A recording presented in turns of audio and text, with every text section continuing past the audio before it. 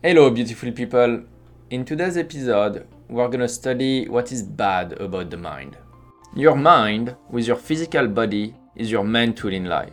Understanding it and taking good care of it is important. It will help you go through life, it will help you go through events, easy or hard, and it will help you make good memories, which will feed it throughout its life. It is an important aspect of us that often we don't think about as we don't feel it as much as a muscle.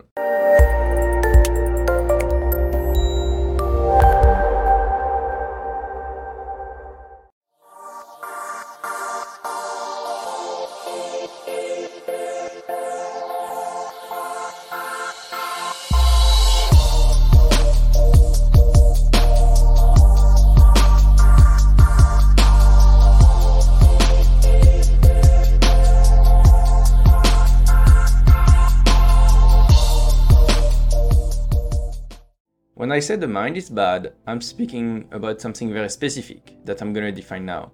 It's the fact that we don't take into consideration that our mind is a limited resources. We are used to physical exertion, but we are not used to mental exertion, and we are not sure how to figure out when we're reaching our limit, where it is, and what are the aspects of it that defines us. Just like anything that is physical, the mind wants to be pushed, wants to grow. But at the same time it has a limit. If you go past the limit too much, you can burn out, you can break down. The entire idea of looking at what is bad about the mind is to look at that, to learn about yourself, what makes your mind a great tool, but also how to respect it and not to push it too far. By figuring out what regen your resources for your mind and what exhausts them, you'll be able to actually put a plan in place through your daily life to figure out how to push through hard events and through easy events to find a state of balance. This is very important. We don't often think of the mind as an actual asset, but it is. It is our main asset. This is what allows us to go towards our goals in life. Having a healthy mind is important. Taking care of it is important, and understanding that it has limits is important, which is not something we often talk about. So, what does that look like? When your mind is good, you're gonna feel that everything flows. Whether it is an exercise, a challenge, homework, work, you will feel like you can do all those things and you can push through them and move forward. It will be easy and it will be also convenient because your mind has the resources for it. You won't feel that big of an inconvenience to do something. Whereas if your mind is run down, if you've passed your limit, if you have used all of your resources, your mind is gonna struggle a lot more to do even some basic tasks, and you can find it harder and harder to move forward. This is why it's important to understand what is bad about the mind, that limitation. If it was unlimited, we could do anything we want. What do I mean by the mind is a resource? Well, just like you need to feed your body to have your muscle work properly, and when you exercise, you're gonna feel your muscle get sore, the mind works the same way. You need to feed it and you need to sleep for it to be healthy. And when you use it, you're consuming resources through it. And it can, in a sense, get sore. It's just not the same outcome than a muscle. The mind being used means that you're gonna be tired. And it's gonna be a different kind of tired.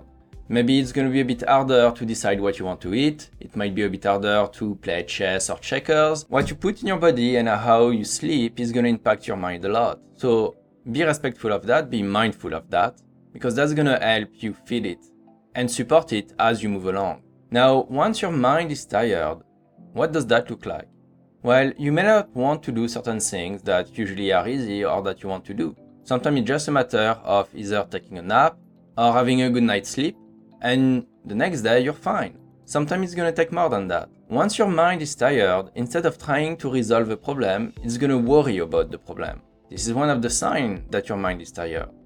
Because you're not problem solving anymore, you're not able to engage, we'll say, the problem solving aspect of it, you can only engage the I'm gonna worry about the fact that I need to problem solve, which does not help you at all. Because you're not resolving the problem, you're not moving forward, and you're adding more stress to you. At that point, you know you are tired, that your mind needs to rest, it needs to be fed, and it needs to sleep. This will impact how you view the world and how the world views you. Because you'll be able to interact easily with people when your mind is at ease. Whereas it's going to be a lot harder when your mind needs to go through all the information and process everything. Your brain can only do so much when it is exhausted and tired. So we need to put in place strategies that will help us.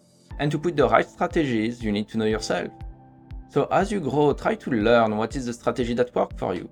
Maybe you don't need to eat as much, but you absolutely need to sleep. Maybe you absolutely need to eat, but you can sleep a bit less. Everybody is different on their physiognomy.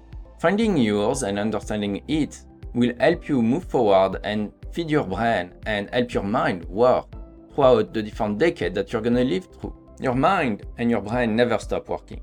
At no point in your life do they stop. For that reason, they always expand resources.